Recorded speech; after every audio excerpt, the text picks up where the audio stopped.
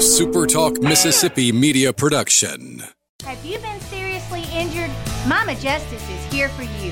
Our medical team partners with top-notch doctors, surgeons, therapists, and urologists, ensuring a comprehensive recovery journey. If you've been injured, call Mama Justice today. We're here for you. Howdy, howdy, it's Rhino here, and I wanted to say thank you for listening to MidDays with Gerard Gibert here on Super Talk Mississippi.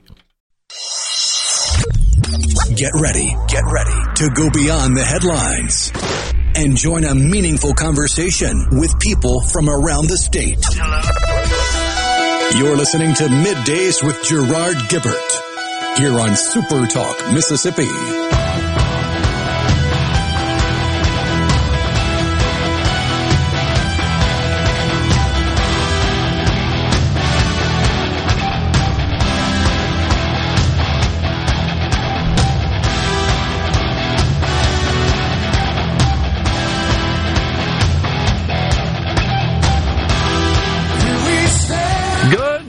Everyone, and welcome to MidDays Super Talk Mississippi. I'm your host, Gerard Gibert, along with Rhino in the Element Wealth Studios, guiding you through the middle of your day with facts, fodder, and fine music on this Hump Day. We have made it to the center of the week. We have, and it has been an eventful week here in the merry old month of May. And it's still kind of cloudy. I'm looking for those iconic, shall we say, high pressures that usually form a large dome across this area of the country during the month of May. Low humidity, moderate temperatures, clear blue skies. What happened to that? Mother Nature had a different story in mind. Okay. Well, yesterday before, of course, we went off the air during the show, we had discussed that the president and leaders of Congress were going to convene in the White House to discuss the debt ceiling because we are running out of money and the ability to pay all of our bills. Not none of them, but all of them. And there's a distinction there that's important. The fact that we cannot borrow more money, the U.S. government, to pay bills doesn't mean we can't pay any of them. We still got money to pay bills, we still have income, but because we spend more than we take in, we got to borrow money to make ends meet. So then, if we don't clear the way to borrow more money, done through increasing the statutory debt ceiling, then the Congress has to get together and figure out which bills to pay. That's crazy, but that's where we are right now. It would be the first time in our history we have ever defaulted on any payments in that way, as a result of not extending the debt ceiling. It won't be the first time we have had to make those decisions based on lack of appropriations. That happens all the time when we run into these situations where we need more money and the Congress has just pushed it all the way to the end. You know how that works every dang time, just like it did the last cycle. Right before Christmas, and they rammed through a $1.7 trillion omnibus spending bill because we run out of appropriated money to operate the government. This is different. This is running out of the ability to borrow money as needed beyond the cash available and income to the government to cover expenses.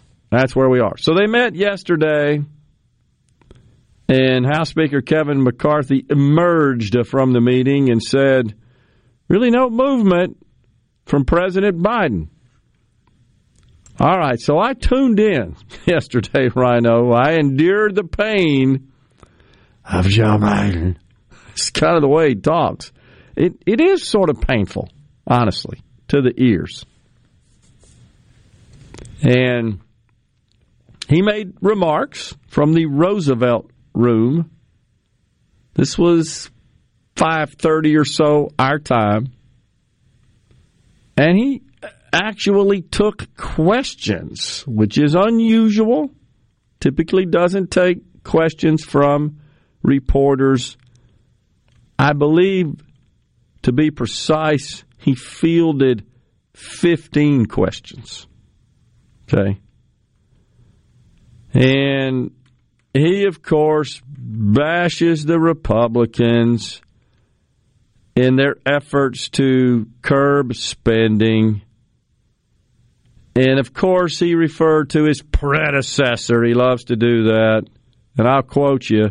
And I'll remind you, the national debt went up 40% over the 200-year, went up 40% under my predecessor. He sort of failed to finish the statement there. And that's the problem we're dealing with today. It was all my predecessor. Failing, of course, to acknowledge that, and the statement is true. It is true. During 2020 in particular, Trump's last year, we added $6 trillion to the debt. It was sitting at 21, 22 trillion, added $6 trillion. And then if you look at the prior years, it amounts to around $8.5 trillion total during his presidency. And it is true that calculates out to 40% of the baseline before he took office.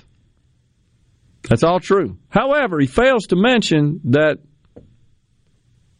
$6+ trillion of that and change was all done with full support of the Democrats because it was COVID spending.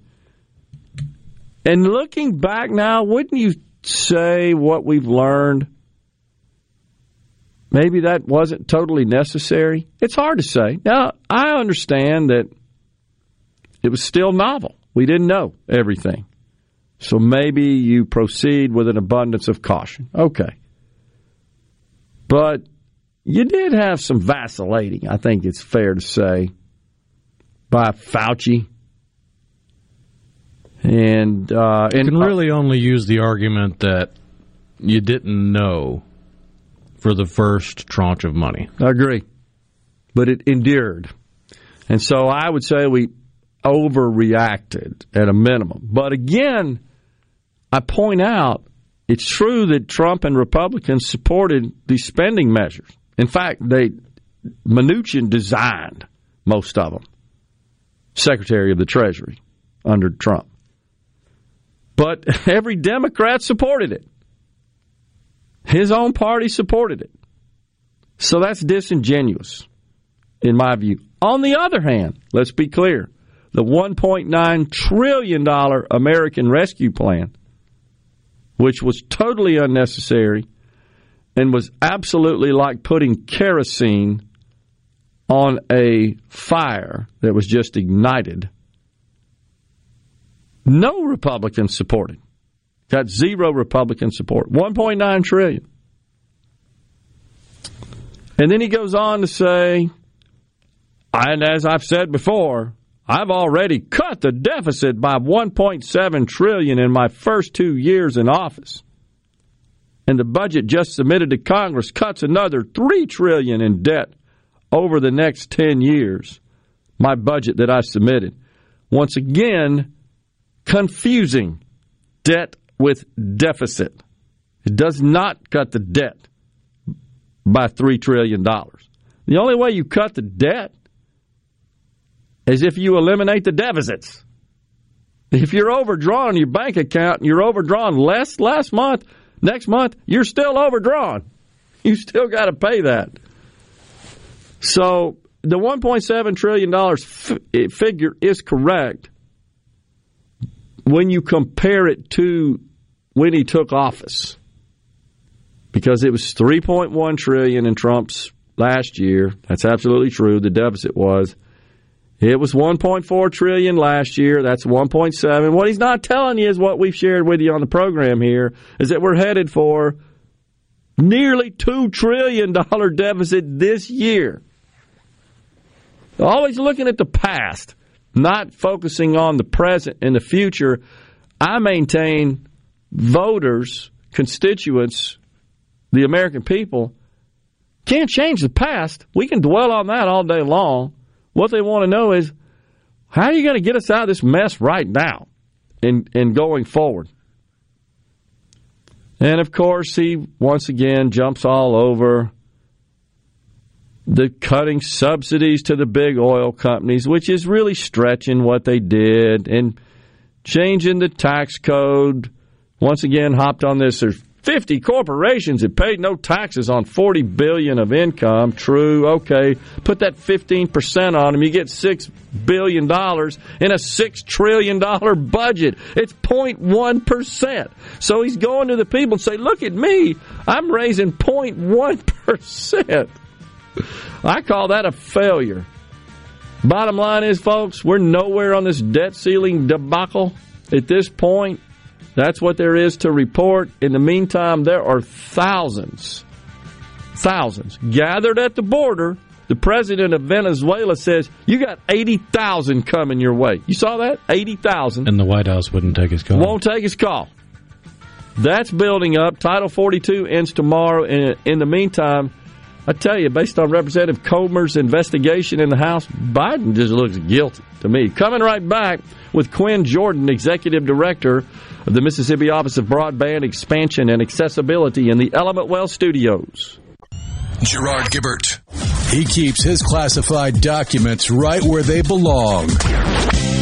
Inside a Journey record jacket from the 1980s. Gerard Gibert. Super Talk, Mississippi.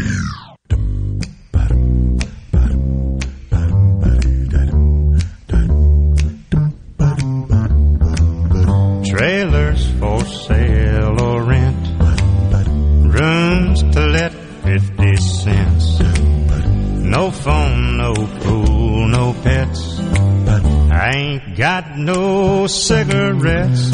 We are back in the Element Well Studios. It's Middays on Super Talk Mississippi. Joining us now, Quinn Jordan, Executive Director of the Mississippi Broadband Association. Quinn, thanks for coming in.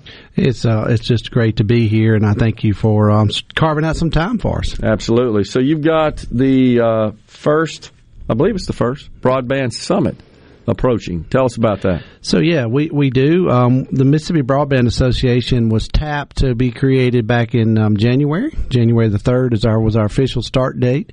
And we started looking at ways that we could impact Mississippi and ensuring that we reach every home, at the end of those long gravel roads of Mississippi. And so the association was born out of necessity for helping the ISPs, the community colleges, the construction companies, the professional services all kind of come together and synergize efforts and resources to make sure that this ton of money that's coming to Mississippi gets optimized so that we can reach every citizen in Mississippi. And I tell you what, broadband is one of those things that, second to when your air conditioner goes out because electricity's off, we're actually finding that people after disasters now, whenever either their electricity and their connectivity is cut, that they prefer to have their broadband back up even quicker than their electricity and because of connectivity. So that's who I am, and that's what we do. And, yes, we have our first summit coming up May the 11th, which is tomorrow at Millsaps at the Christian Center, and just have a wide variety of topics, but mainly focusing on federal funding that's ahead of this broadband expansion as well as workforce development. So explain to our audience, if you would, Quinn, the distinction between the Broadband Association and the BEAM office, which Sally Doty is the director of. Yes, and so Sally jokingly says that she has to count beans and I get to have fun.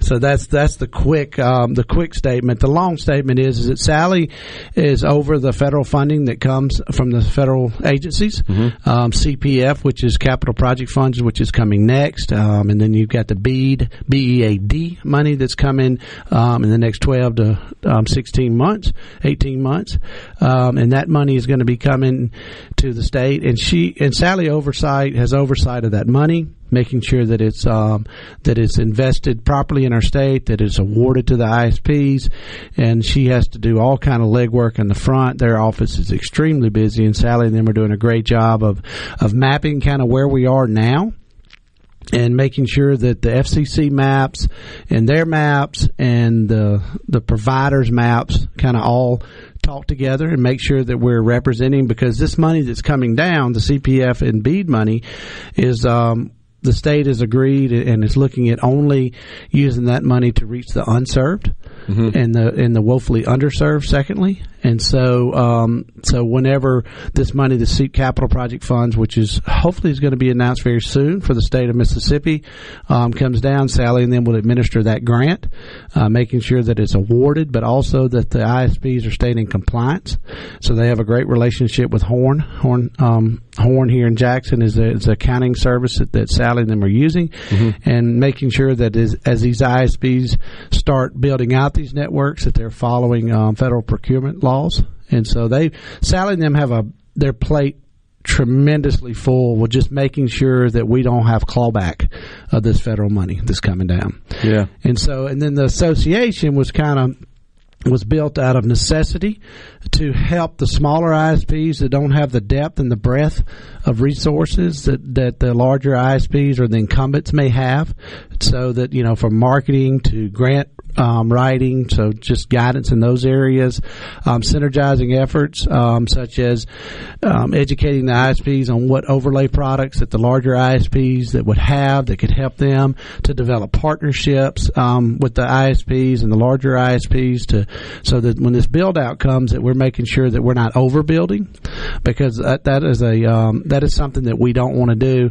The state is estimated to get a once-in-a-lifetime opportunity of over $1 billion, or thereabout $1 billion in money to invest. And every dollar that comes is going to go to making sure that we do not overbuild anywhere. So if there's an area that's already having service, let's just say that if you're in the Jackson metro area and you've already got service to your home, and the map says you have service to your home, then we'll make sure that, Sally, then we'll make sure that that money is not going to an ISP that's bidding on an area that already has that, so that we're ensuring that we're reaching those very rural areas like Southwest Mississippi that has a tremendous gap.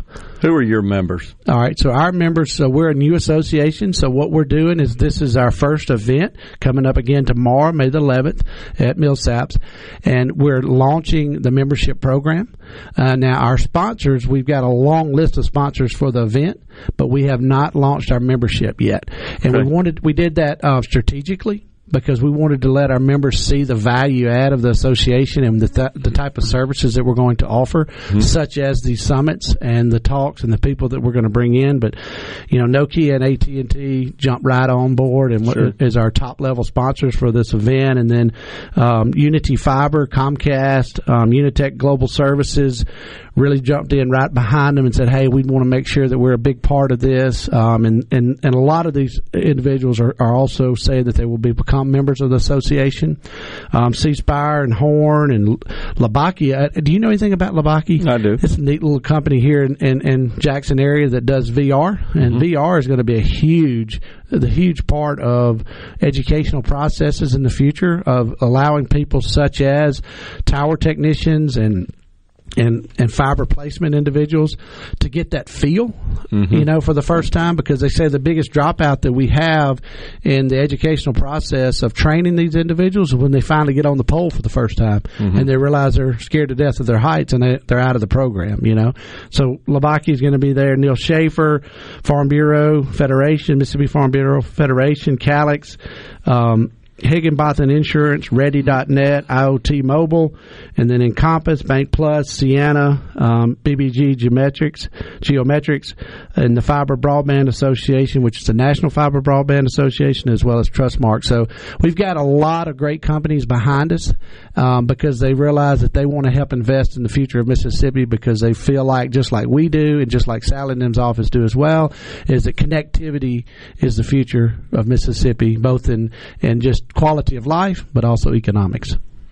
So I know it's Sally's scope, her office's scope, but where do we stand right now in terms of, if there are any, what the data points are, the percentage of addresses that are lit up and have access to service of all addresses in the state? Where do we stand? Sally and them are actually right in the process of all those challenges, so I'm not going to give you an exact number, but what I will tell you is that Sally and them have a website. Mm-hmm. So if you go to Sally's website through the Beam office, and there's a map of Mississippi that shows the underserved and the unserved areas all over the state. So, for example, if you're listening in, you say, well, I don't know if my area is served or unserved. Okay. You can go to the map, and it shows it by the state of Mississippi in total, and Sally and them have done a great job through their group to hire Ready.net, that is doing tremendous reporting for the state to get a handle on the data. Mm-hmm. And but also you can go to the website, or our website, MSBA.info, and do a speed test at your home. Mm-hmm. That's through Sally's office, and what it does is it runs based upon the number of computers you have in your home, how many people, and it determines if you're served or underserved. And so that's part of this challenge process. So if you're listening in today, or even at your office, and you want to go in and find out, hey, do I have 100 by 20 which is the federal regulation of served area? Do I have that at my home, or do I have that at my office? You can go to their website and you can actually do the speed test yourself. So to give you an exact number, I would not do that, because they're still in the process, and numbers create friends and enemies. And so I just want to make sure that we're reporting it accurately, and that we want to make sure that we're representing that Sally and the Beam office owns that data. Yeah. And they're doing a great job. But the goal is to utilize this $1 billion of money that's coming our way, this grant. The Beam office then allocates that and approves grants. I assume then that those seeking that funding have to submit an application. Absolutely. Right, to the office. There's a fairly rigorous process. It's a very rigorous process. Matter of fact, it is very... when I say rigorous, I'm going to say it's almost challenging process, but it's meant to be. Gotcha. It's meant to make sure it's intentional. It's intentional to make sure that this just not an arbitrary someone out there that's just not really into it, that are just trying to fill out some data and trying to get an ISP network. They want to make sure it's some people that are really genuinely going to build out networks, and also making sure that we're investing that money again in those unserved areas across the state. Quinn, appreciate you joining us. Good report. Thanks. Good luck to you with the summit. Absolutely. We thank you for your time. You bet. Quinn Jordan, Executive Director of the Mississippi Broadband Association, has been our guest on Middays. We're taking a break. Right back in the Element Wealth Studios.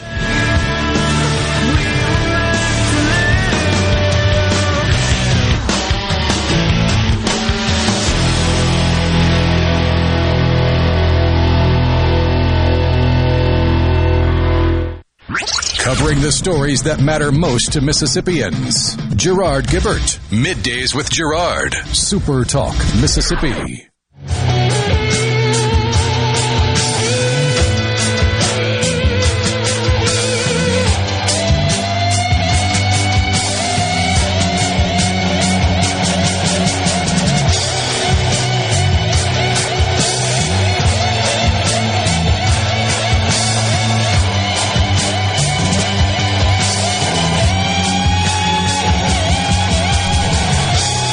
Welcome back, everyone. It's Middays. Kevin and Monticello. I'm not sure what you're talking about there, Kevin. Compare McGee and Mendenhall. Which one is on the bypass? What's he talking about right now? I think that was a conversation from earlier. Oh, sure is. My bad. I went too far down. My bad. I thought he was talking about the broadband discussion. My apologies for that. Let's see here. Representative Banks should have listened to your show, a prime example where tax avoidance is legal, but evasion is not. So you know about Representative Banks? You want to fill in the folks on that, Rhino? Did you see that? I've only seen the headline. I didn't read the story. I mean, there's not a lot of detail in it at this point, but apparently State Representative Banks has, I want to make sure I get it right, has he been charged with felony tax evasion, I think, huh? I don't think he hasn't been convicted of it at this point. But this is state representative from the Jackson area. And this broke late yesterday. As I recall, he's been in office for quite some time. And it's the allegation is that he made a false statement on a tax return for allegedly failing to report more than $500,000 of income from the 2018 sale of real estate. This, by the way, made it, of course, to the AP. It's making some national buzz. And so he looked like he got a little problem. Democrat Representative Earl Banks of Jackson. And so he's agreed to waive indictment and be prosecuted on the charge. I guess trying to strike a plea deal. That's what that looks like. So these are federal charges. This is federal tax evasion. Been in the House since 1993. Is a funeral director and an attorney. So the document essentially shows that he claimed gross adjusted income of $38,000, but he had $500,000 from the sale of real estate. Conviction of felony charges, of course, in Mississippi disqualifies one from holding office. I want to say there are a couple exceptions, and if I'm not mistaken, federal tax problems is one of the exceptions. It is. And can you explain that? What's the rationale for that? Oh, if you commit felony tax fraud, come on in, you can run for office. What's up with that? I imagine, without actually knowing, just putting together pieces, it could be something to do with states' rights, considering the time at which the Constitution was written, or it could be dealing with the interactions between people who might have been alive during the Confederacy. Yeah, that's weird, but I guess weird. So. It seems a little odd as a carve-out exception. I mean, do you want folks convicted of felony tax fraud serving in the legislature? Man, 93, since 93. Other news in the state of Mississippi. This actually occurred late Monday. Yet another hospital exits the Mississippi Hospital Association, citing concerns over leadership. This is the fifth. Is there going to be a Mississippi Hospital Association? Because associations are comprised of members with common interests. That's the idea. They're running out of members. Now, there's still plenty more, of course, that are in the system, but some pretty big ones have parted ways with the MHA. Of course, the first, University of Mississippi Medical Center, and then that was followed by Singing River Health System, Memorial Hospital in Gulfport, now Forest General. Well, this is 4 of the 5, total 5 that have exited, are among the top 10 largest in the state. The letter addressed to the MHA from the CEO of Forest General. CEO is R. Andy Woodard. The letter said, in light of recent events and after careful thought and consideration, this termination shall be effective immediately. Now, I don't know if the recent events, by the way, did not specify what Forest General is referring to. I'm looking at a copy of the letter. It's very short. I mean, it's a single paragraph, the subject being termination of membership. And it is addressed to the chairman of the board and the head of the MHA, Tim Moore. He's been on the program many times, was on with Paul last week. And it basically says, hey, we're terminating. Without any reasons behind that notice of termination. It's an interesting series of events, I would say. Now, it's no secret, I don't think. Folks, you probably are aware that the Mississippi Hospital Association saw fit to enrich the Brandon Presley campaign to the tune of $250,000. Now, they also gave $50,000 to Jim Hood in the 2019 election cycle. And I think it's safe to say, and of course maybe we need to get Tim on this program, and we'll ask him the question, but I think it's safe to say that the MHA has probably been the most outspoken proponent, cheerleader for Medicaid expansion. The governor, Tate Reeves, of course, has indicated repeatedly his opposition to such, whereas his likely opponent, the likely matchup in the general election, would see the governor taking on the Democrat Brandon Presley, the present Public Service Commissioner for the Northern District, who has indicated strong support for Medicaid expansion. It's a distinction. And I, to a great extent, agree with Thomas, who says, that's the main thing that pushed Tate over Waller. I think there's some truth to that.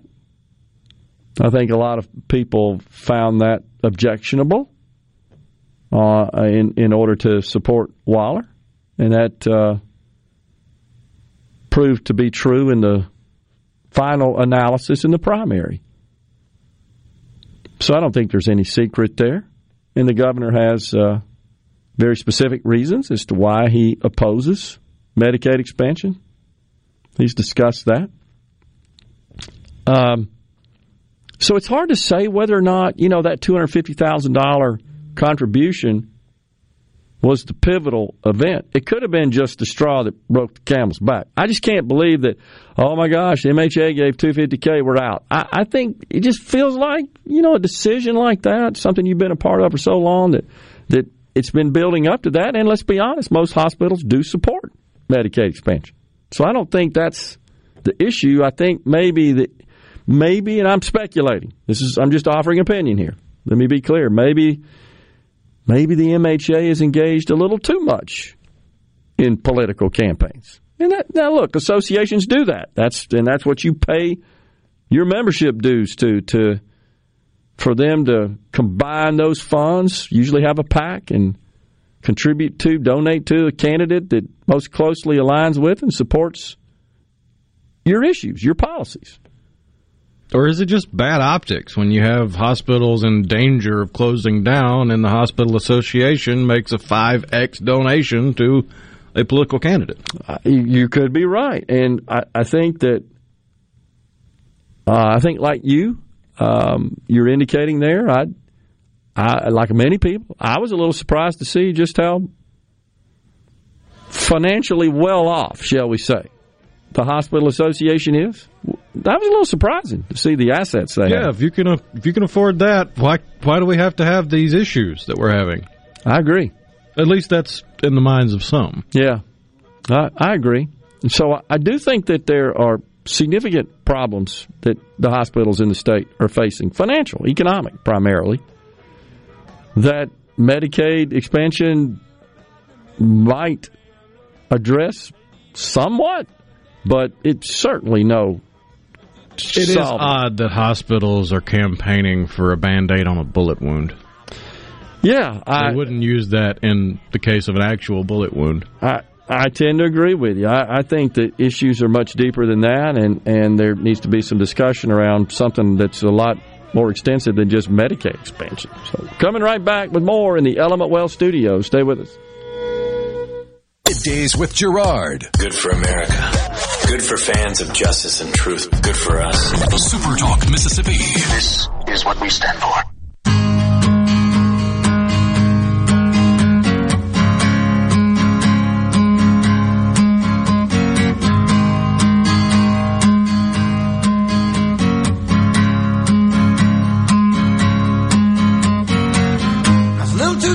Could've used a few pounds.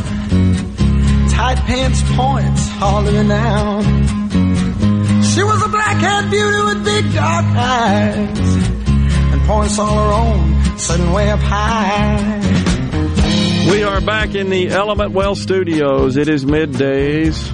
After the break, Gordon Thames, real estate developer, president of Arbor Properties, will join middays. So, this Mississippi Hospital Association deal, it's a lot happening in a short period of time. Just unexpected. Didn't see it coming, honestly. First, the $250,000 donation. I didn't quite see that coming, that level. And then UMC, rather abruptly. I say abruptly because I saw no hint of that on the horizon. And then now there hadn't been any rumblings or scuttlebutt or backroom conversations that leaked. Right. And you would expect that, which tells you that this was a decision made in very close quarters with decision makers, by decision makers. So, and then you got some others following suit. My guess is every hospital in the state now is having a discussion about this. How could you not when you see, well, we say that 4 of the 5 that have exited are in the top 10 in terms of size in the state? Well, of course, you would think those others in the association that remain in the association trying to find out, does this make sense for us? What do they know maybe that we don't? Because their needs are fairly common across the membership. So we shall see. Rusty says $1 billion is a bigger Band-Aid than $100 million. What's he mean by that? Hypocrisy, goes on to say. What did I miss there? Mose says, like you, this is speculation. It may have been that they think the money could have been better spent. You talking about the $250,000, Mose, that they gave? Seems like it. Yeah, this could be. And that's why I guess I'm saying that maybe they feel they're getting a little too cozy politically. I mean, certainly when you think about public policy that affects them, honestly, most of which comes from the federal government. The exception being the fact that the state does have the authority to not only run the Medicaid program in accordance with federal guidelines, but it has the authority to expand Medicaid or not. And so but other than that, most of what affects them really comes from the federal level. Okay, he's referring to the $100 million we gave hospitals this session versus Medicaid expansion. Thompson Greenwood says, well, that'd be true, and that's also, let's be clear, that's $100 million one-time money as opposed to $1 billion every year. So that's the way that works. I say again, and I say it with all seriousness, should there be a move in the state to exit base Medicaid? Just exit that program altogether. Because expansion literally expands the existing program in terms of dollars by a little less than 20%. So that means that if we did, 80% of the program roughly would consist of the existing Medicaid in Mississippi and 20% would be the new coverage group that would be added, and that's able-bodied adults whose income is less than 138% of the federal poverty level. I say again that I think the government should really be taking a very hard look at the adjustments to the Affordable Care Act to coverage that is sold in the exchanges, which were implemented in the Inflation Reduction Act, the dumbest named bill of all time, because it makes private coverage, albeit limited choices, still private coverage in the state of Mississippi, across the country, obviously, because it's federal law, available to able-bodied adults whose income is less than 150%, not 138%, which is what Medicaid covers, for zero-cost premiums. Now, you do have out-of-pocket costs, co-pays, deductibles. That maxes at $3,000 a year, but maybe that's an idea. It's something I've talked about on the program many times, including to members of the legislature. And I think I even talked about it to Commissioner Mike Cheney. But, it was temporary when we talked about it. And as you recall, Rhino, most of the subjects we talked to weren't even familiar with it. It's kind of buried in the American Rescue Plan and then got made permanent in the Inflation Reduction Act. Why aren't we seeking that as an alternative? That costs the state virtually nothing unless the state pitched in and said, okay, we're going to help offset the cost of the out-of-pocket costs, the price of the out-of-pocket cost, to make it essentially equivalent to zero-cost Medicaid. It's time for a break, and Fox News Super Talk News is up next. Gordon Thames, a real estate developer, president of Arbor Properties, in the Element Wealth Studios right after that.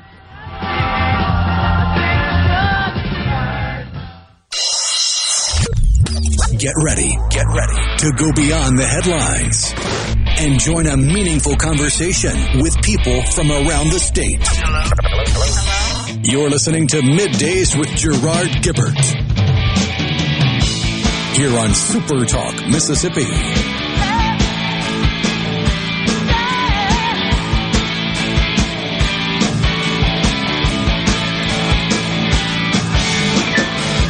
Welcome back, everyone. Hour 2 of Middays. We are, of course, live in the Element Wealth Studios on this Hump Day. Yes, we are. Joining us now, Gordon Thames, real estate developer, president of Arbor Properties. Gordon, thanks for coming in. Thank you for having me here. All right, Gordon, tell us a little bit about your connection to the great state of Mississippi. You are a resident of Florida, correct? Yes, I live in Tallahassee, Florida, but we started working back in the late 80s on the Mississippi Gulf Coast, building mainly luxury rental apartment communities, and then have been doing that almost nonstop. It now represents probably 45% of our overall business investment. Really? And of course, got very involved after the Hurricane Katrina. We built and rebuilt more units in Harrison County after Katrina than anybody else in the nation. And, so we consider it a second home, really. It's like one of our company slogans on a shirt is where the living's easy. And I like to think I kind of got that here in Mississippi, because it's living on the coast is very nice, very easy pace of life. And I think that's why it's attractive. Yeah. And we like to go where people want to be. So you got a big project that you're working on right now on the coast, right? Tell us about that. We bought it financially failed, went into foreclosure. We bought the old Great Southern Golf Course, which I'm told was one of the 19 oldest golf courses in the country. Woodrow Wilson, Sam Snead, a lot of other people played there a long, long time ago. But unfortunately, after Katrina, you got a combination of what Mother Nature did and some bad business decisions, I think, by people that were running the club. And it fell by the wayside like a lot of older golf courses in this country.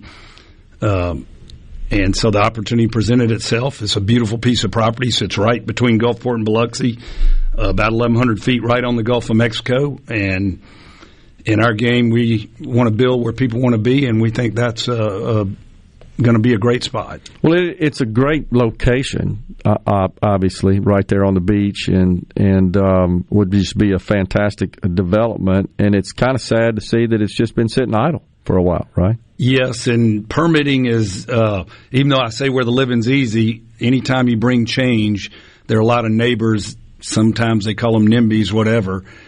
I would like to ascribe benevolently that they're afraid of the change or they don't understand it, but they make all sorts of allegations about this change is going to be bad because, environmental, traffic, the usual things you hear.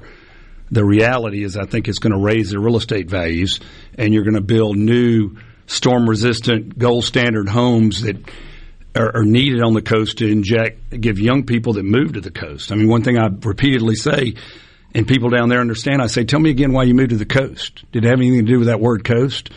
Because you can go north of I-10 and get housing that looks like what we have here in Jackson. Sure. But we think it'll be a positive development, and I think one of our big markets, you've got a lot of people with excess equity in older homes built in the 70s around there that are sitting ducks for hurricane-type. They just weren't built with the same modern tie-down systems and windows and things that have been developed today to make homes very storm-resistant. So we actually think we'll get a number of people that'll, sell old Betsy, so to speak, and move into something that's newer, easier to keep. And, frankly, their equity will appreciate faster in it, I believe, because a new, modern, storm-resistant home, I think, is going to be more valuable than an older one that perhaps has just been lucky through a few storms. So what's the status, Gordon? What do you got to get done? What remains before shovels go into the ground? Well, we have worked through a lawsuit that was filed by 3 neighbors and gotten that successfully dismissed, and we are now working with MDEQ because several people complained that, arsenic's a trace element common in all South Mississippi soils. And they also allege that when they did a golf course, this place was a golf course for basically the last 100 years. And They say some of the fertilizers contain trace amounts of arsenic. Well, we're working through this with MDEQ with a protocol that will hopefully be satisfactory to reassure people that, the levels of what's there is no more than what you'd find if you went and dug a hole 100 yards down the way. Interesting.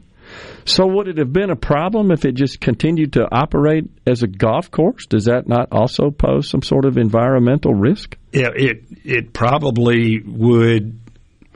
Let me rephrase it this way. The neighbors had no problem with it when it was a golf course. Right. And several of them that got hostile and threatened to sue said, well, if you'll build homes on 3-acre lots, then I'll shut up and go away. So they don't in my view, it's not a real concern to you if all of a sudden you build $1 million home and it's not an issue. Yeah. But you're building a home real people can afford at $400,000 and they got their lip stuck out and don't like that idea. Interesting. Do you think that's because they don't see that as really, triggering any appreciation in their property, that they'd rather have the more expensive property on 3-acre lots that they feel like would really pull up their property value? Yes, I think that's part of their perspective, and part of it is, and some of them look like your mother, your grandmother. They're older. They're a little afraid of change, resistant to it. So I think you've got a mix of that with the property values, and then you have a few people that just want to tell you how to do it. So you got a room full of folks that have different agendas, but it's not unnatural because someone that owns a home is one of their bigger assets, so they're going to, in their mind, try to do what they can to protect the value of that asset, right? Is the entire property located in the city of Gulfport? It is. There's, originally it was developed on a front half, which is the part we're developing now initially. And then later the golf course was expanded and went over the railroad tracks and is actually a larger parcel on the back half. And we have not sought one zoning change. It was already zoned for single-family homes on 7,500 acres, 7,500 square feet. Yeah. So lots, and our lots are that or larger. And we haven't asked the city of Gulfport for one change in the way of zoning or regulation or anything like that. Well, that leads me to my next question. How receptive has the city been? I think the city fathers and officials are more receptive, but they also live in a political world, so they are hearing it from their voters, their constituents. Absolutely, and arguably that's what they're elected to kind of do what's good for the community, but they need to listen to all the input. So I think they're actually doing a pretty good job. I can speak a little bit from a similar experience in my hometown of Ridgeland, where I think most people in Mississippi are familiar with a 13-story building there on I-55 that's got Butler Snow written up on it in Regents. And that was just raw land that had deer running around on it not so long ago. And there was lots of objections to that. And this sounds very similar to the objections. Yes. None of that actually came to fruition. In fact, I think everybody would agree now that originally objected, it's been a pretty good deal. So I even heard there were people that came to some of the hearings that complained that it was going to project light into the sky at night. There's some society of the protection of the dark sky or something like. Rhino, I bet you're familiar with that, something like that. And they came and squawked about, you're going to ruin the dark sky. I said, dude, you can drive like 2 miles away and it's as dark as can be. So. And you can put a hood on the street light. Something like that. So. Yeah, but it's been honestly, it's been a fantastic development. I think most people would agree for the city and residents. I'm just referring to that because it sounds similar in nature. I would agree with you because this is, in our view, it's all positive and win-win for the city monetarily. You're going to have 475 homes there that. If you had to put an average price on them by the time we get to the end of it, and who knows what's happening with inflation and insurance rates have doubled. Right. But it'll be modern. It'll be nice. It'll be very attractive, kind of like some of the developments in Fairhope and other places.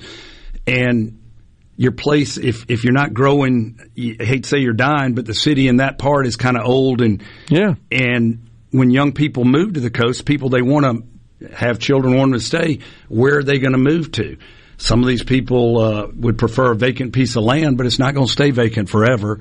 And what better than a fine single-family neighborhood that's nice, new, modern, storm-resistant, and, And this would, I think, Gordon, stimulate investment in more residential development as well as commercial development, which is all good for everybody. Absolutely. In our country right now, there's a supply and demand imbalance in your housing. There's more demand for housing than houses are available. Prices so up as a result. We're trying to help with that. Most everything we build, whether we rent it or sell it nowadays, is rented or sold before the paint's dry. Gotcha. And that's not because I'm a magic man. It's just your supply demands at a point of imbalance. Yeah. And I think it's good for Mississippi, the coast. They ran an article recently in the Wall Street Journal that featured the Alabama coast, but it featured a number of people that had retired and moved there because they didn't want the congestion or the price didn't suit them over in Destin or other parts of Florida. People are looking for it. Yep. So, got it.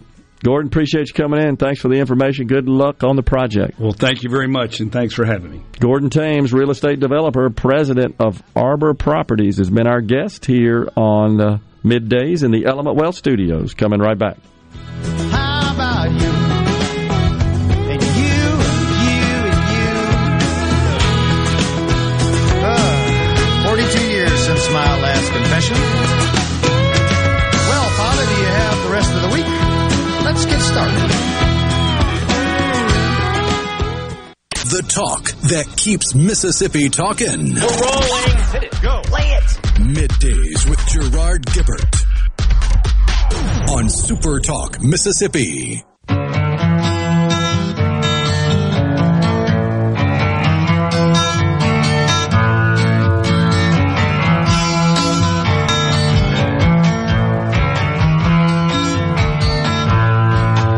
Wash away my troubles, wash away my pain, with the rain and Shambhala. Wash away my sorrow, wash away the great Three Dog Night. Here we are in the Element Wealth Studios. It's Middays. We appreciate you joining us today. So, sounds like an interesting project there on the Mississippi Gulf Coast. We should embrace investment into our state, especially coming from someone who's a developer from out of state. That's just good, and sees the value of making such investments in our state and understands what would make living here attractive versus other states, other areas. That's fantastic. We should embrace that. So I hope we get that done. And I certainly don't want to cause any problems for the residents that are concerned about it. I understand their concerns, and I think Mr. Thames is right. A lot of times it's just change and the concern of disruption and the unknown. I get that. I promise you, though, the same thing happened with this Renaissance thing that you don't hear about today, but whenever this was going on 20 years ago, maybe, it's been a while.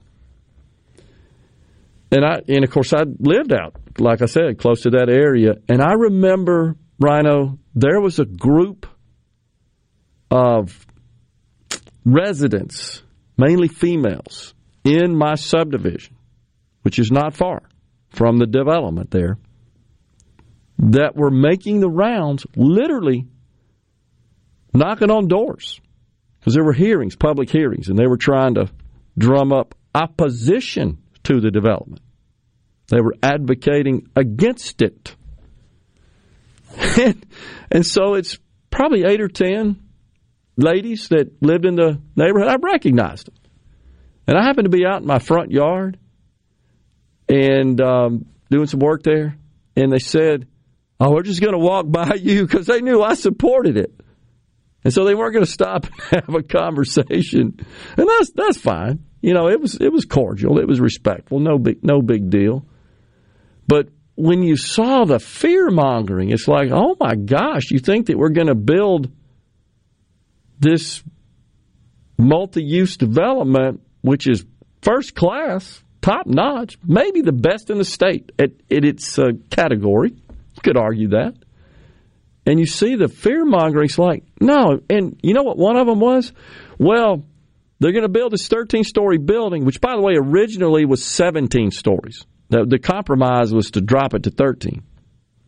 And one of the concerns that was repeatedly cited was, well, those businesses are just going to go out of business and they're going to leave the building empty. And that's a concern. Well, that's legitimate, except it's a 100-year-old law firm that's moving from downtown. I don't think so. That's going to invest a whole bunch. And at the time, it was Horn, CPA, had a significant number of floors. And then, of course, Regions, big bank. I mean, those were the main tenants. This is about as low risk a category, an assortment of businesses, of occupants as you could have in a new development. So it turns out that it's been pretty stable in that respect. But I get it. People are just worried about change, and it's fear of the unknown, and I'm sensitive to that. I'm not downplaying those concerns. But I've had a couple people on the C Spire text line act like it's low-income housing being built. No. He said $400,000 single-family homes. Right. Which is not low income. That's out of my price range. I don't think that's low income in Mississippi. It's above the national average, and Mississippi's average home price is far below the national average. So I don't think that's the case. Commercial and residential development are two totally different things. Sure, I get that. But, I mean, so what do we do? Just quit building housing? You know what happens when you do that? Price goes up. That's what he just said. It's what's happening now. It's exactly what's happening now. And what that's also forcing is people to rent. And if you've been paying attention, in fact, the CPI report was out today. The category that had the largest increase, rent. Other things are moderating, not rent. And that's just a demand and supply. And that's why you got lots of the large cities, blue cities across the country, implementing all sorts of dang rent control and housing price thresholds. Talking about rental property, which I disagree with. That's just government meddling in the market. Oh, man. So I'll have to say that, I support these sorts of developments. And I think we also have to reflect on the other work that Mr. Thames and Arbor Properties have done. All that's been very positive. Yeah, I mean, we got a text on the C Spire text line from Cedric from Dido, or Cedric from Dido. Okay. I've worked with Gordon's team on a couple of projects. He runs a first-class operation. I've heard it say. I checked it out before he came on the program. And in full disclosure here, guys, I don't have a problem telling this. You didn't see him, you didn't hear him. He was accompanied by Mr. Carr, who's a CPA. Okay, and I'm not sure of the history of how they got together. But you're going to operate a business in Mississippi. Generally speaking, you need some accounting services, certified public accounting services from someone in the States. Good idea. And so I happen to know him. And through a friend. I met him a few years ago, a Coast friend. And that's how I came to be connected to Mr. Thames, knowing he was going to be here.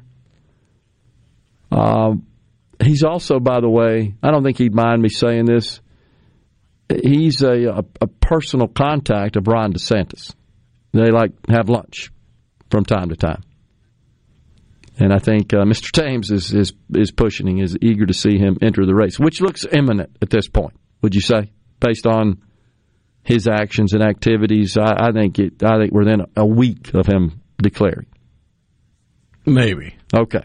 I still think there's a chance he doesn't throw his hat in the ring, but it's looking more and more likely like he will. And if he doesn't, it won't be because he's not making all the correct moves in the right sequence to prepare. It could be he just doesn't, says not the right time. That happens. Oh, yeah. And has a war chest of money, by the way, folks. A war chest. I think he raised over $100 million when he ran for governor. Just to put that in contrast, in Mississippi, you would lap the field with $10 million to run for governor. Now, I get it. Florida's a much bigger state, and it takes more money. Speaking of meddling in the private sector, which is probably the thing that grinds my gears, if you haven't noticed more than any, the Biden administration proposing these rules that would apply to airlines absolutely infuriates me. Not that I'm happy, just like any other traveler, when airlines cancel or there are delays and it's avoidable by the airline. If it's weather, what do? I've seen, if you've ever been in an airport, I've seen passengers just get irate with workers of the airline because of delays or cancellations based on weather. I mean, what do you want to do? Fly through deadly thunderstorms and get stalled, pushed to the ground by wind shear? No. So I appreciate that they're safe, that they put safety first. Now, if it's because, as is the case with Southwest Airlines, the problems they had not so long ago, totally a function of antiquated systems and their failure to invest and modernize. However, I don't want the government getting involved in that. I don't want Pete Buttigieg telling Southwest how to run. The public, the market, will set them on the right course, or they will fail. That's the way it works. Here's what I think. I think you got debt ceiling, the Biden family problems that we're getting a lot of exposure on today with Representative Comer's hearing in the U.S. House, and Title 42 tomorrow. I think you got those three things that are top of Americans' minds. This is just a detraction. Hey, look over here. We're going to go after those airlines. Title 42 ends tomorrow. There are 80,000 immigrants coming this way from Venezuela, and we're going to talk about flight delays. You got to be kidding me. We are coming right back in the Element Well Studios on Middays. Stay with us.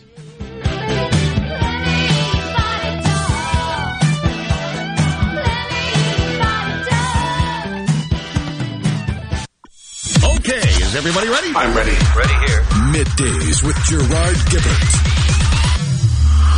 on Super Talk, Mississippi.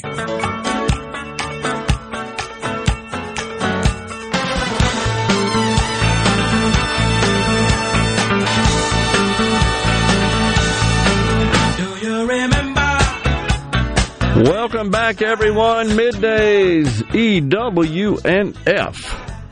We're just a few months ahead of time, but that's okay. It's a good tune. Appreciate that, Rhino. You got to play it every once in a while as the system deletes it. I got you.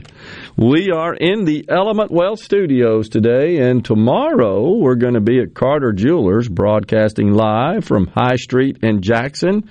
Carter's will be having their Mother's Day annual balloon pop sale, and that'll get you a ton of great deals. On Friday, we're headed north to Itawamba Community College in Fulton for the 2023 spring graduation. You'll hear about all the great things going on at ICC. That's Middays live at Itawamba Community College this Friday. Check in on the markets today. The Dow has been quite active and crossed the unchanged line a few times this morning. Presently down. The NASDAQ, however, up. The news this morning on the CPI. We got the official report there. Came in a little below expectations. The expectation was 5% annualized inflation. CPI came in at 4.9, so it is moderating a bit. And that initially moved the markets to the positive in the green, but the Dow has pulled back. The NASDAQ still in the positive, still in the green. I think there's nervousness, honestly, about this debt ceiling deal. I was concerned when they came out yesterday and McCarthy really... So you had McCarthy, did a presser, and then the president. And they both came out and said, yeah, we didn't get anything done. I really thought that might weigh on investor sentiment today, and we'd see a bit of a sell-off, concerns about just the impasse. I don't think investors believe that ultimately the nation will default on its debt, which would be unprecedented. I think it's more the concern is these guys just can't get along. They can't work together and work it out. I should also share with you that the president, in his speech yesterday, said, my budget cuts wasteful spending, closes loopholes, and does one more thing. It makes the wealthiest Americans and the biggest corporations begin to start to pay some of their fair share. Just some of their fair share. That's what he said. I get so tired of that garbage. I really do. And it's one of those things where I'd like to ask the question, do you think that the fact that the top 1% in this country account for 42% of total income tax revenue received by the federal government is fair or unfair? Because what you're saying is it's not fair. That the top 50% pay 97.5% of the taxes and the bottom 50% pay 2.5%. Yet that's fair? Is this some of this COVID math that used to be Common Core math? Now it's COVID math. Nah, it's just Democrat math. Okay. He says, does the president, Speaker McCarthy offered a very different way forward. He's proposed deep cuts that I believe are going to hurt American families. It's always families for maximum impact, isn't it? It's always American families. Well, that and the exaggeration of deep cuts. Deep cuts, true. And millions of Americans relying on Medicaid for their health care would be at risk of losing that. It's just not true. It's not true. And he brags about his budget, including some of, quote, the strongest anti-fraud proposals ever proposed. It strengthens the number of inspector generals. That's what we need more of, inspector generals. Remember, I know some of you covered me with my arguments in the past. Of course, he's addressing the press. Some of you covered me with my arguments in the past, as in news coverage, with the last administration for cutting inspector generals, because Trump did, as to how the money was being spent. And the inspector generals are watchdogs for taxpayers' dollars. And it's been estimated that we'd save $10 for every dollar spent on inspector generals. Well, hell, let's just send everybody to inspector general school. The magic of the inspector generals. How can you say that with a straight face? And with respect to this saving money, just for perspective, the federal budget, federal spending, not the budget, but federal spending, if you look at going back to 2019, $4.4 trillion, bumps to 6.2 in the next year, 2020, then 6.4, now 6.8. So tell me there, Mr. President, where are the cuts? How can he say that? I mean, this is straight from the Department of Treasury. I didn't make this up. My budget cuts wasteful spending. Well, what specifically? I can tell you exactly how he can say that. Because he has a team of people that put together this nonsense and put it on a piece of paper or a teleprompter, and then he does his level best to read what they wrote, but he doesn't understand a cent of it. That's sad. That's sad. Unbelievable. And, of course, pointing to his predecessor and all that stuff. Meantime, though, we got to go after those airlines for flight delays. Unbelievable. Ken from Forest would like to know just what the dues are for the Mississippi Hospital Association. You know, that's interesting, Ken. I asked that same question of our news department. I didn't ask it, but I was posed that question as something that we should dig into, and perhaps we can get Mr. Moore scheduled to come on this program, and I'd like to understand that as well. I think that'd be important, and this is because of the news we shared earlier. I guess it's a couple of days old now that more hospitals are exiting the MHA, total of 5 now. 4 of them are among the biggest 10 in the state of Mississippi. So I think that would be of interest as well. Ben from Madison says, one of the Dems' worst policy nightmares is laissez-faire. There's no doubt about that.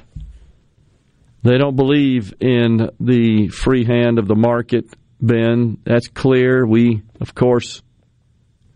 shared yesterday the audio. It's from a video captured at a city council meeting in Denver. A city councilwoman who was advocating for increasing taxes on white-owned businesses in the city to redistribute. Use the word redistribute. That's essentially a form of socialism, government control of the economy, certainly that aspect of the economy in the city of Denver, to minority-owned businesses. Also in Colorado, interestingly enough, the Colorado Teachers Union has adopted a resolution where they denounce capitalism. And best I could tell, they intend to teach that in the schools. At the University of Texas in Austin, you remember last week, Rhino, we shared the recommended language guide. in Longhornville out there at the UT, that after it was exposed, it just like magically disappeared from their website. They, of course, are the folks that recommend not using the word women spelled WOMEN, but rather they suggest replacing it with WIMMIN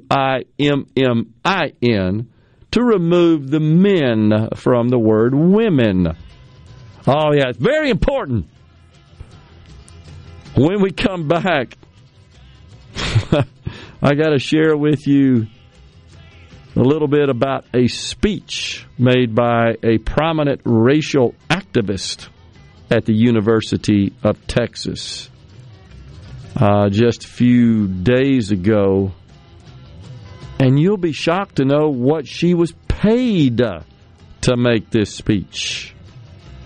We're coming right back in the Element Wealth Studios for the final segment in Hour 2.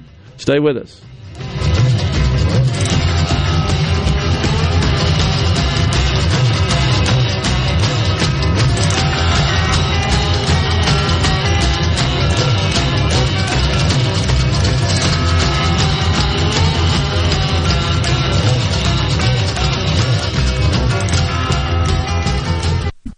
It's so awesome! Middays with Gerard Gibert. Come on, let's get on with the show! On Super Talk, Mississippi. 2, 3, 4.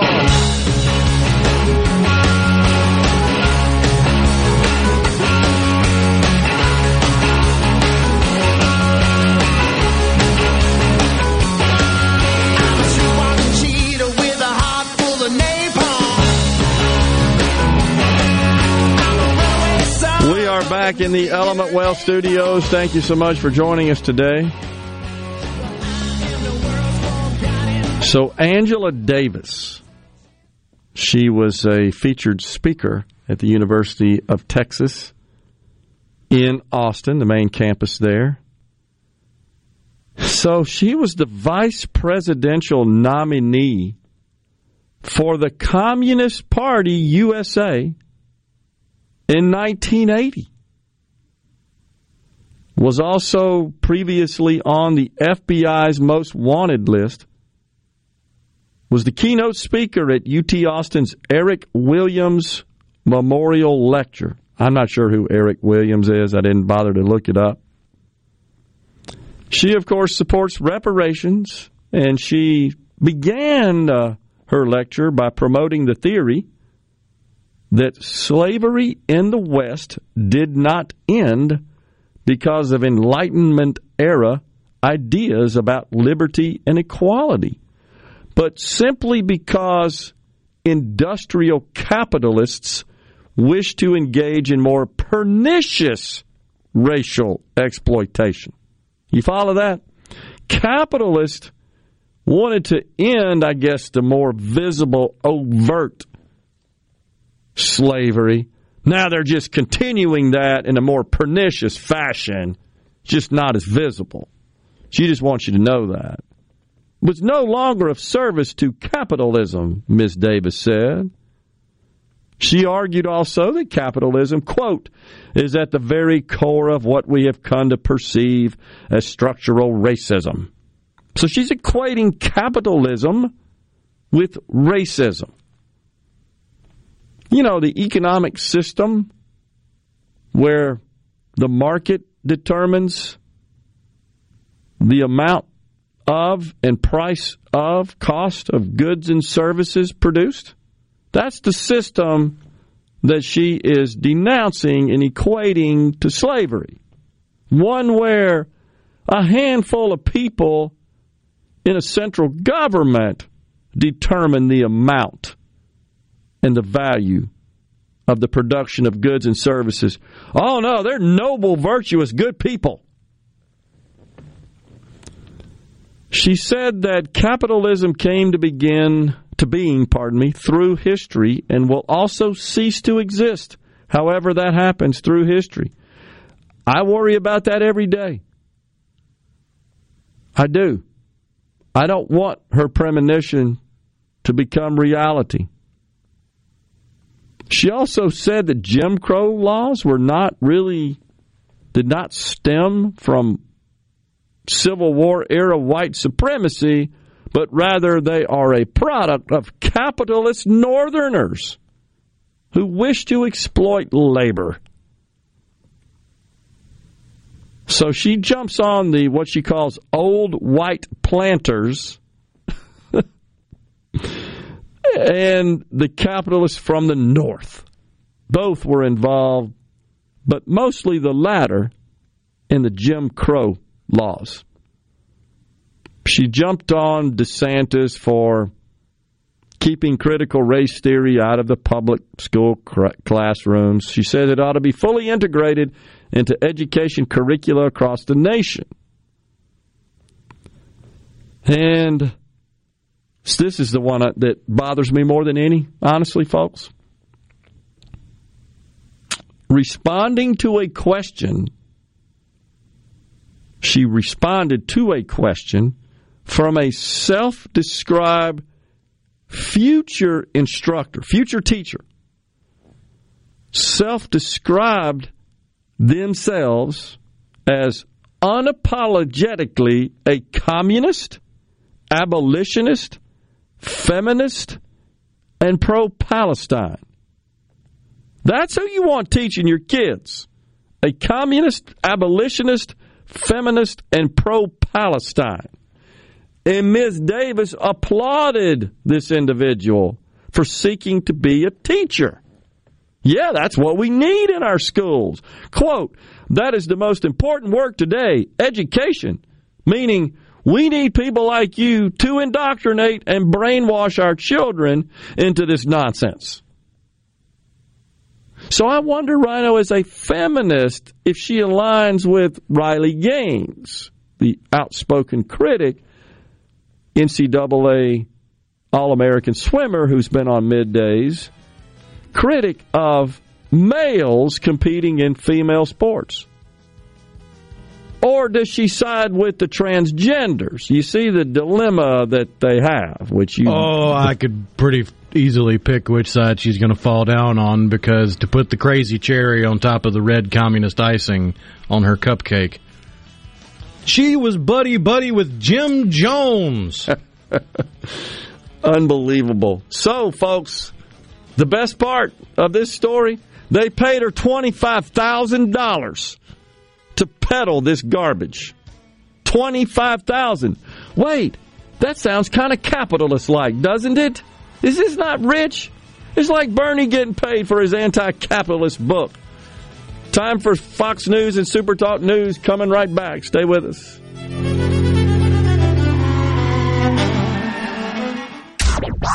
And now, another hour of the talk that keeps Mississippi talking. Middays with Gerard Gibert. Begin your transition now. Now on Super Talk Mississippi.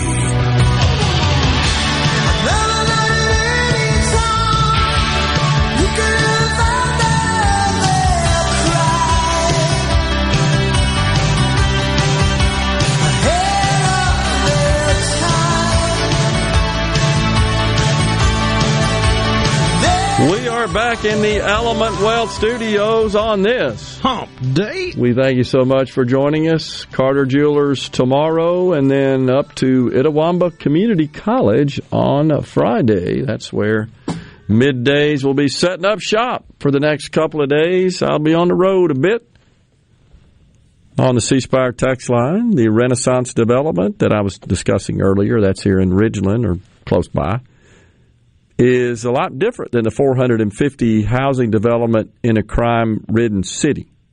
Commercial and real estate development, development are two totally different things. So, I hear you. The only point I was making was that there was a whole lot of fear-mongering associated with the prospect of the Renaissance development, none of which happened. That's all I'm saying. That was the only comparison I was making. I wasn't trying to suggest that residential development and commercial development are tantamount. Didn't say that. I just remember the people from the Society for the Dark Sky coming to the the town hall hearing. By the way, I was ostracized at that hearing because I was among the few that were in support of it. They knew about the letter I wrote and everything else. I'm not sure if I said that on the air. I actually wrote a letter in support of it that got published, and it got read and consumed. And that's fine. I just expressed my opinion.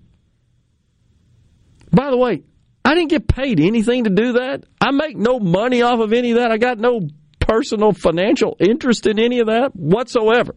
So it's not like I'm the developer that's advocating for this.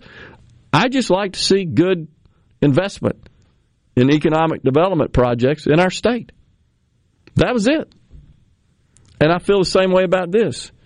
So this person says, you supported Gerard because it's not being built in your neighborhood. That's just not true. Renaissance was built in my neighborhood. Other neighborhoods are being built around my neighborhood right now. There's what was a beautiful field that I pass by every day that's adjacent to my neighborhood. About a year ago, it was sold for development. And houses are under construction, which, by the way, are beautiful houses. They're nice houses. But they're less in value than the average houses in my adjacent neighborhood. So it's just not true. You don't know, is the point. New residential neighborhoods in Gulfport typically decline over time. That's typical across the country. Okay, so what does that mean? We just quit building? This just quit residences? What's the point there? No more houses. Just live on the streets. Because if you do, they're going to go down. I'm not following that logic. I'm seeing you shaking your head. I'm struggling with that one. Let's just give up. The second half of the statement defeats the point of the first half of the statement when you say that's typical across the country. So let's just quit building houses. So just no more houses. Man, can you spell economic collapse? A lot of people make a living off the housing industry. In fact, the biggest concern is we ain't producing enough people that need houses. That's a much larger concern from an economic perspective. Elon Musk has warned about this numerous times. We're running out of workers. That's what he says. We're showing that to be the case now. Our population is aging, retiring.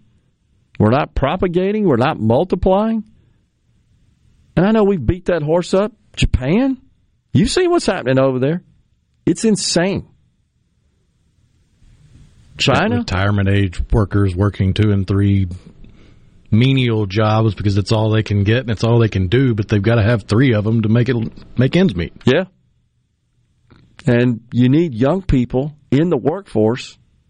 It's just the way it works to essentially support economically. I don't mean just write checks to them, but I mean it propels the economy. It perpetuates the economy. Because you get to a point where you just physically can't work, physically or mentally. I mean, and honestly, I think everybody should be able to retire with some degree of dignity and live out their final years without the pressures of work. I think most people aspire to that. Think about that. Nothing wrong with that. So, yeah, the question was, do I remember PERS is able to withhold benefits of Mr. Banks if he is convicted of a felony? This is from Randy Rogers in Ocean Springs. It seems like I have come across that before, Rhino, but I didn't look it up. Maybe we can find that. And yeah, seems reasonable to me that they should. I guess the problem you'd have there, though, now that I think about it, Randy, is that if you're in PERS, you paid a lot of money into it. So what should happen there? Should PERS just keep that, give it to other people, even if you committed a crime? So that's a bit of a problem. I could see where the taxpayer-funded portion of it, which is roughly 2/3, relative to the employee contribution portion, which is roughly 1/3, I can see where that might make sense, but I don't know. I'd have to think about that. And I'm not sure. I know you're looking for it, Rhino. We'll see what we can find out. So on the C Spire text line, Always funny that when reading Biden quotes, there's a different voice being used. Yeah, I like to do that and have fun. Is that a problem? It's just having fun. That's all it is. You know what I'd say? Get your own show. Use all the voices you want. Focusing on that's like Joe focusing on airlines when we're about to default on the debt and 80,000 Venezuelans are headed this way. And he's got problems with his family and all sorts of impropriety, financial impropriety. But yet he's going after the airlines. That's kind of what this is. Focus on the content is what I would advise this individual on the C Spire text line. What of the content did you find objectionable? Such as when Joe constantly makes this point that just begin to start to pay their fair share. Do you find me being critical of that objectionable? And probably the more appropriate question, which is what I'd like to ask the president if I had the opportunity and the privilege to interview him. What's fair share? Give me that in mathematical terms. You'll never get an answer on that, by the way. Give me what that is. Keith in Vaden says, don't let them idiots get under your skin, Gerard. And just to let you know, appreciate that, Keith. I don't. It doesn't get under my skin. I promise. I like to have fun with it on the show. That's it. And I think it kind of passes the time and makes for some engaging conversation. That's what we try to do, which is why I try to get to your texts, read them, respond, weigh in, exchange, give you a voice as well, let you express your views. It's all good. Johnny McComb says, you do a good job of mimicking him the way he lectures people when he speaks publicly. And he does. And it is kind of a condescending tone and inflection and approach. No. Democrats being condescending? No. And you may think I'm doing that with him. From their self-appointed moral high ground? No. By the way, I've looked through the entirety of the PERS of Mississippi member handbook. Okay. All 70-some-odd pages. I've scanned what I could. I've searched. I've looked. I don't see anything about withholding retirement in PERS for any reason. Yeah, while it may sound reasonable on the surface, the more I think about it, it would not make sense, and nor do I think I could support it, given that the individual has contributed to it. Their personal money went in there.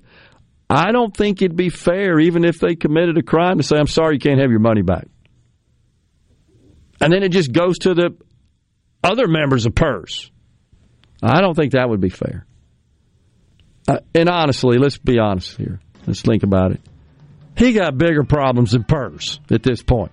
When you think about felony tax fraud, federal felony tax fraud, that's a much bigger problem.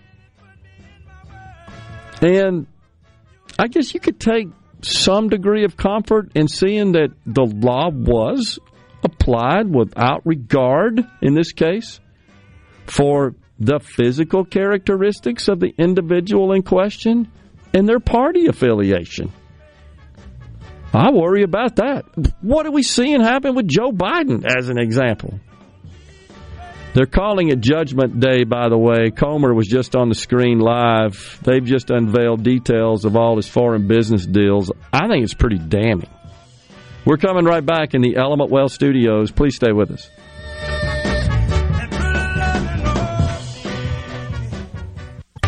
Check it out. Let's do this. The talk that keeps Mississippi talking. Middays with Gerard Gibert. Let's get on with it. On Super Talk, Mississippi.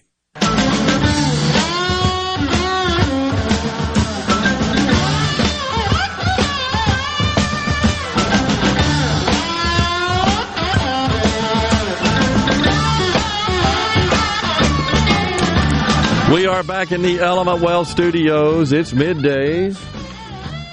Are you thinking about or planning for retirement?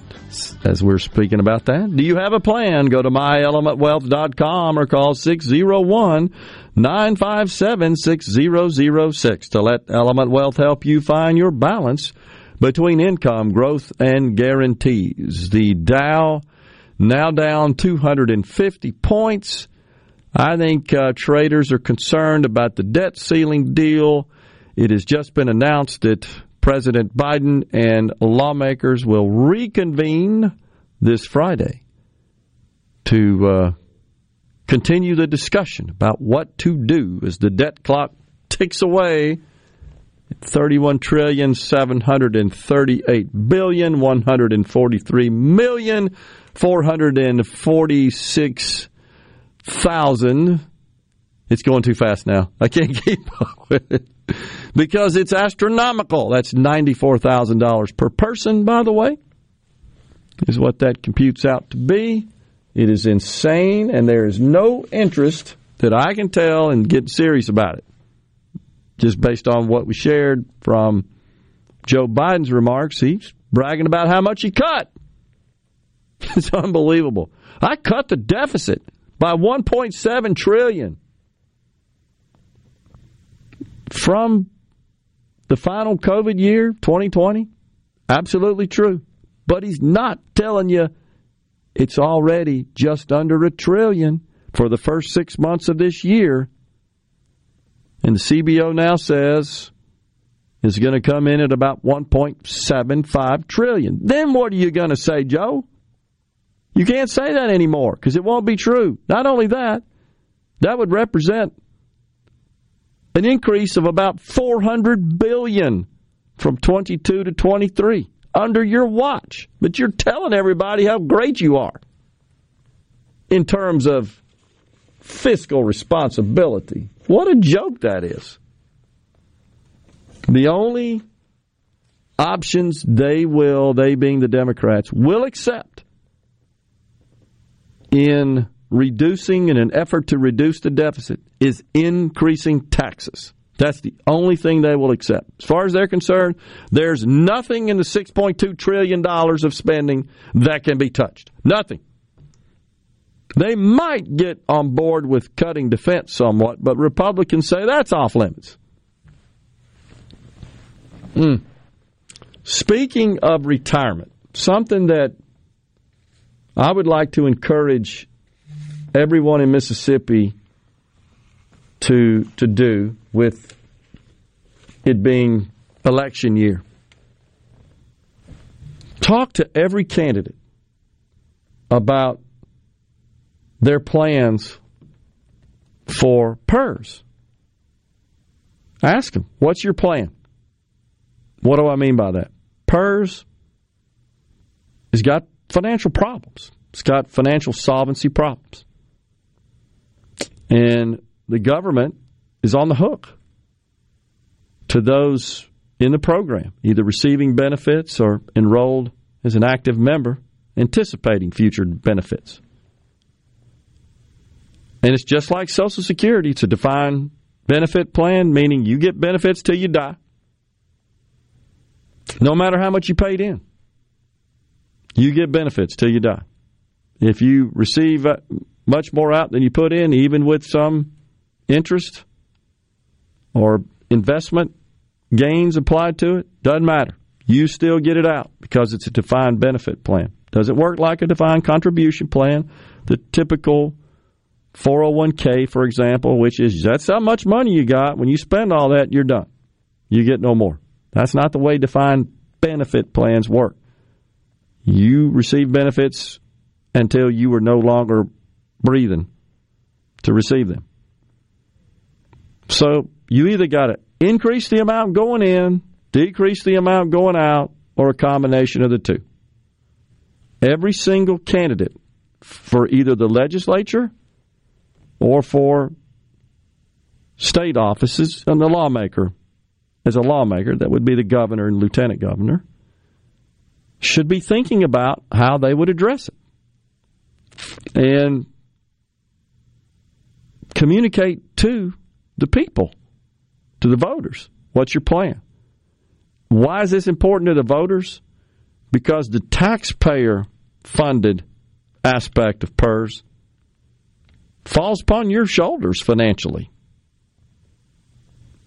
The contribution, the employer contribution, is funded by the taxpayers. That's all the various public sector agencies that employ the people that do participate in PERS. So it's, I think, important that we all ask. I feel like all too often we get tied up in the abstract. You know what I'm saying? And those things are important. I'm not saying they aren't, but they don't solve these problems that are real, that are imminent, that require solutions, and that could affect us all, positively or negatively. So everyone, I think, running for office should be prepared to answer that question. What's your plan for PERS? You going to raise taxes? You going to decrease benefits? You going to create a new tier? What's your plan? Ignore it? It's pretty much what we've been doing with Social Security and Medicare. We're just ignoring it. And the warning signs, of course, have been highlighted and repeated. Well, I should say the warnings, not the warning signs, that have been made known. But, man, you even start talking about it. Incredible. Look no further than France. I mean, they about burned the whole dang country down because they wanted to increase the retirement age from 62 to 64. And those who poured into the streets in a rather riotous fashion, I just like to ask them, what do you want to do? It's going broke. You either got to do something to preserve it. Maybe that something is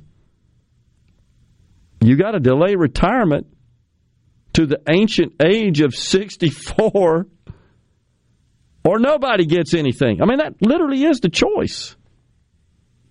Just print money out of thin air. Speaking of that, Gavin Newsom in California, you know, we shared the story about the panel that he created to study reparations to black folks in California. They made their final decision. Well, I should say not final. They issued a draft proposal, which is, I think, headed for finality, that would pay $1.2 million to every black person in the state of California. And there are some criteria, but in general, it's everyone. Gavin Newsom says, not so fast. How about that? You know why? Because he don't know where the hell to come up with the $800 billion to pay it. Even he is taken a bit back by this. And you saw many of the attendees at the public hearing of the panel say, if you don't support reparations, we cannot support you. They have issued an edict. Who has the leverage in the debt ceiling drama, asks Johnny in West Point. I don't know that any party does, Johnny, honestly. You got to have both. What do you think, Rhino? I would say it's pretty even, but the Democrats have more leverage because they have more votes. The only thing I would say that does work to some degree in favor of the Republicans is not the fact that they passed a bill in the House, which I applaud them for. It is a plan. But Senator Mike Lee, of course, organized an effort and got a letter signed by 43 senators, Republican senators, that said, we're not going to sign off on raising the debt ceiling without some serious reforms in spending, which I applaud as well. And you should know that both Mississippi senators did also sign that letter. And why is that important? Because you got to have 60 votes in the Senate to end the filibuster to proceed with the legislation that would, in fact, increase the debt ceiling. So you've got to essentially support in the House by 2 votes, you recall, 219, 217. No, it wasn't that, because that's more than they have. It was a 2-vote delta. I don't remember the exact count. I don't think that's right. I think it's 2-something to 2-something, but it was 2-vote delta. But in the Senate now, you've got 43 Republican senators saying, you got to have at least 9 of us here to peel off, and you don't have it to get it through the Senate, so you're in trouble. Mr. President, what are you going to do? Oh, they're going to get back on it on Friday. Gary in Meridian says the problem that we have, people who want a job don't want to work. People desire a $15 an hour job but have a $3.50 per hour work ethic. Some truth to that, no doubt. Coming right back, half an hour left in the Element Wealth Studios on Middays.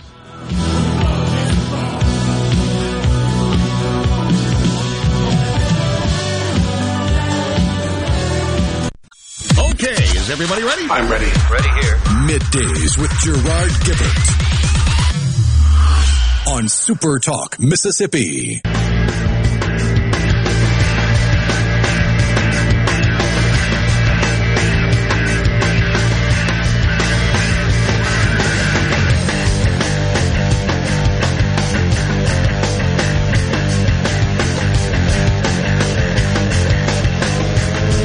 A migrant flood is expected tomorrow when Title 42 ends.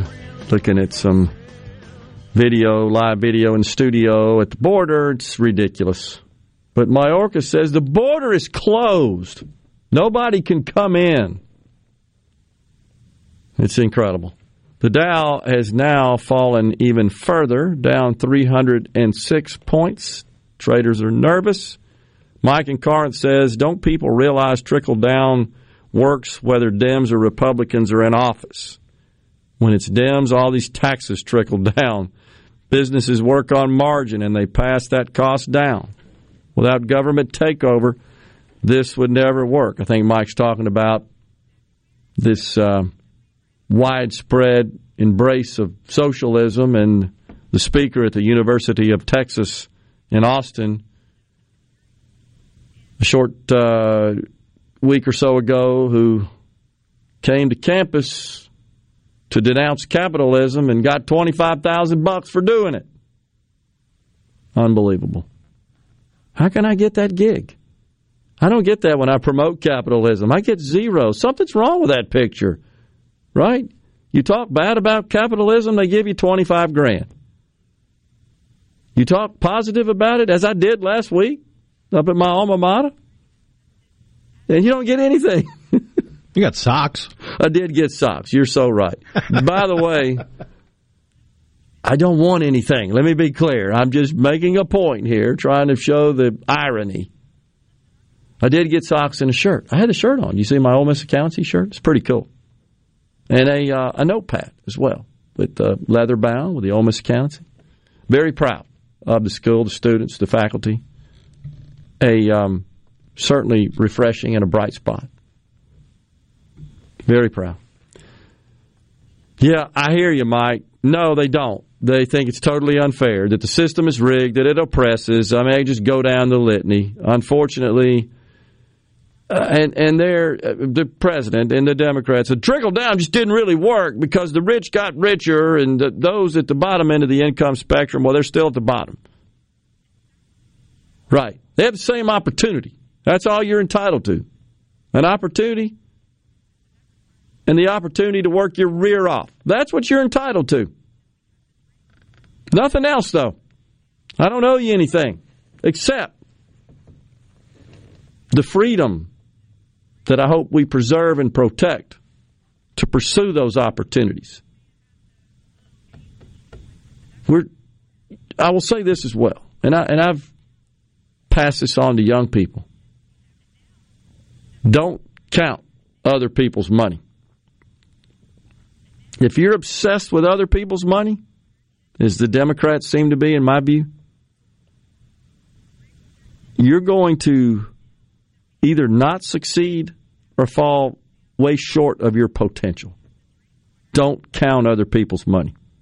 Forget about it. The only time you should ever look into another person's bowl is to make sure they have enough. Good point. Agree. You shared with me that video yesterday. You want to talk about what that was? Oh, yeah. There was, a social experiment conducted on the streets of New York City where they set up a card table and they had basic groceries. Like they had some bags of flour and some cartons of milk and different things like that, with a sign that said, free food if you need it. And the first 5-6 people walk up. Oh, look. Oh, I could really use this. And they grab like one carton of milk and walk off. And then 2 folks walk up and grab as much as they can carry. Laughing about it. And just before them, as I recall, was someone in a mechanized wheelchair, disabled person, who took just a minimal amount, a tiny bit, and clearly was in need. But these other 2 people, oh no. With big expensive designer jackets on. And the stupid masks on too, right? Of course. The virtue signaling masks. Carol in Starkville says, what is unbelievable is that we have a president with dementia sitting in the White House. Yeah, I hear you, Carol, and you guys have probably seen the news. It didn't go very well in court for Donald Trump yesterday either. A New York jury found Mr. Trump sexually abused Jean Carroll. This was in a civil suit. Said he was not liable for rape, but was liable for sexual abuse and defamation. That's hard to wrap my head around because the defamation was precluded on him denying that she'd been raped by him. Yeah, I'm not so sure I'm on board with that. If he wasn't liable for the rape, how is he liable for the defamation saying he didn't rape her? I agree. That seems a little weird. $5 million. In fairness, he didn't do himself any favors with that deposition. Did not. I agree. I totally agree. Gosh, can't we just get somebody that doesn't have some baggage hanging around their neck like that? And then Representative George Santos, Rod and the Delta sent that in as well. I had that on the list to discuss today. You know who he is, the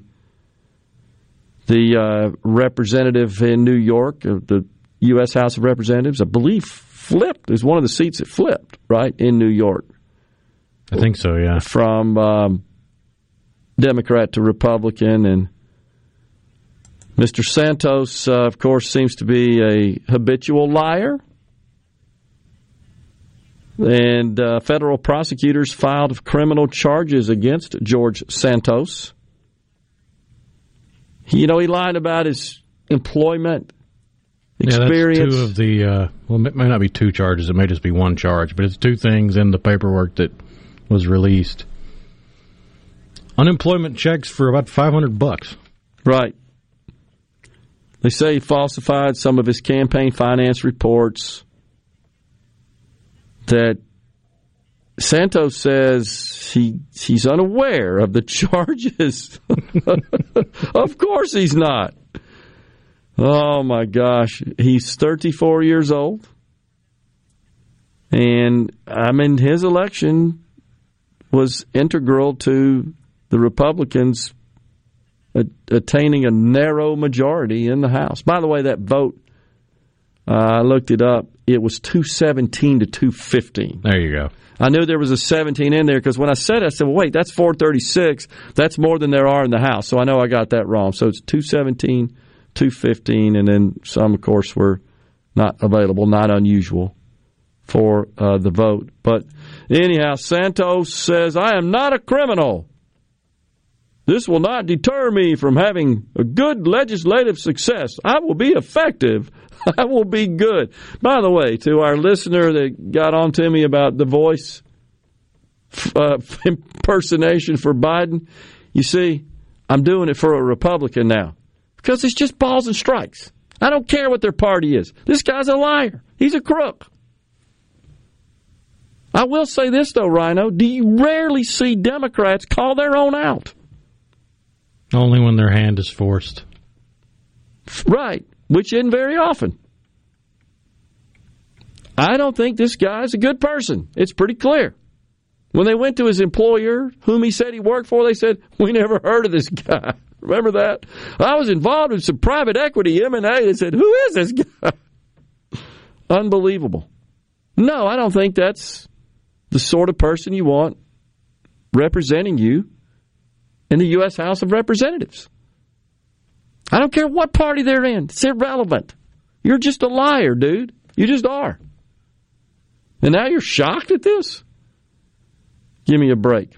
It does make me wonder where the opposition research was for his campaign. I agree with you on that. How could they not know that? Because it was like day one after he won, all of this came out. And it's like, well, would it have been money better spent digging up all that dirt if you'd used it to, I don't know, actually win the seat? I agree. Did she donate her $25,000 speech fee to BLM? This is about the racial activist who denounced capitalism at the University of Texas, received $25,000 for the speech. I doubt it. I just seriously doubt it. What a joke. Ben from Madison said, yeah, I would say the Renaissance worked out pretty well in Ridgeland. Agree, Ben. Curtis in Biloxi says, about as logical as higher interest rates on mortgages if you have good credit. Yet here we are. It's upside down. No doubt. Keep doing what you're doing. Love the show, says Malcolm from Tishomingo. That in response to the person that, I guess, took a bit of offense in that I go into a different voice whenever I'm quoting Joe Biden. The same person that gets bent out of shape when you call them a liberal or a leftist, but they only ever seem to have a problem with Republicans. True. So I wonder if I'm going to get, not that I care or am expecting this, I'm just pointing out the double standard. Are we going to get complimented? Kudos for calling out Republican George Santos? I doubt it. On the C Spire text line, get ChatGPT to define fair share. Well, that's part of the concerns I think people have. Is that if we've got enough time in the show, there is a video I could play that might put some fears to rest about AI. Okay. We're coming right back in the Element Wealth Studios. It's the final segment today. Please stay with us.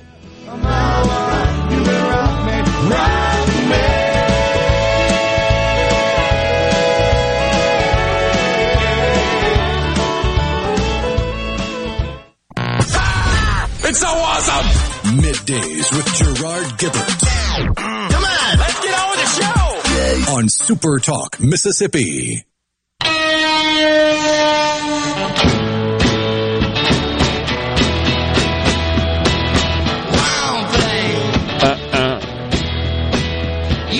Back with you in the Element Wealth Studios. Peg would like for me to stop using a shrill voice. I didn't know I used that. I think of shrill, I think of Gilbert Gottfried. Yeah. And neither of us sound like Gilbert I don't think Gottfried. so. I get fired up. I know that. It says the yelling shrill voice makes it hard to listen for an extended period of time. Okay. Don't know what you're listening to, but of course, the same person said, I believe the rights of children to life, liberty, and the pursuit of happiness are more important than the assault weapons. That sort of gives you an idea of where we are with Peg here. And also wanted, I see in the past, wanted to point out that the surplus money that the state enjoyed, surplus, is a result of Biden administration legislation. I have pointed that out, by the way, numerous times. Now, it's not the exclusive factor in creating a surplus, but there you go. What is the difference in Santos and Biden on lies? Might fact check. I'm not sure what I can say. You said it flipped a New York seat. I think it did. Pretty sure Santos flipped a seat. I can't really follow what the text says there. I know. Santos was just trying to be part of the crowd, I guess, assuming that all politicians tell untruths, shall we say.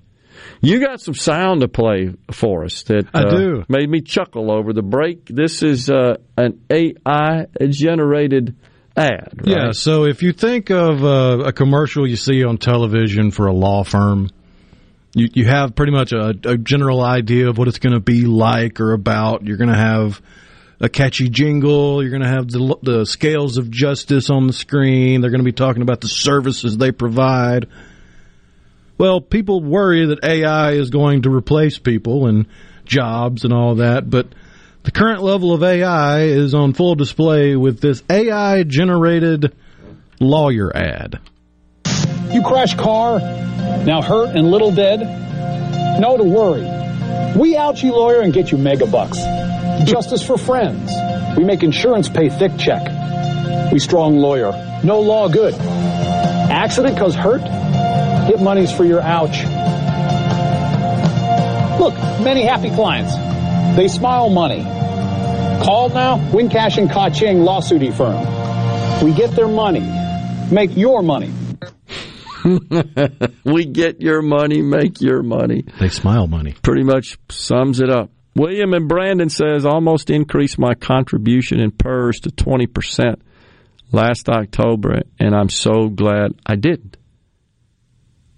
Honestly, I wasn't aware, William, that an employee in the PERS system can opt to contribute greater. I mean, it makes sense. You can opt to contribute greater than the required percentage of your pay into the program. How about quit spending money like it's going out of style? I think referring to the situation with the debt ceiling, the federal government, the deficits, and so forth. I agree. What do you want to cut? That's the fundamental problem. It's easy to say let's just cut the spending, but when you really drill into the details, and it gets a little controversial. What do you want to cut? And how much will that cut? Because we're talking about trillions that we need here, not just working around the edges. Get rid of the 13th check, says Steve in Senatobia. Well, you know what the lawmakers in the state say? If you were to propose that, support that, that's how you get your picture taken off the wall. That's what they say. Meaning you get unelected. I'm not for that. Someone did ask what I thought we ought to do.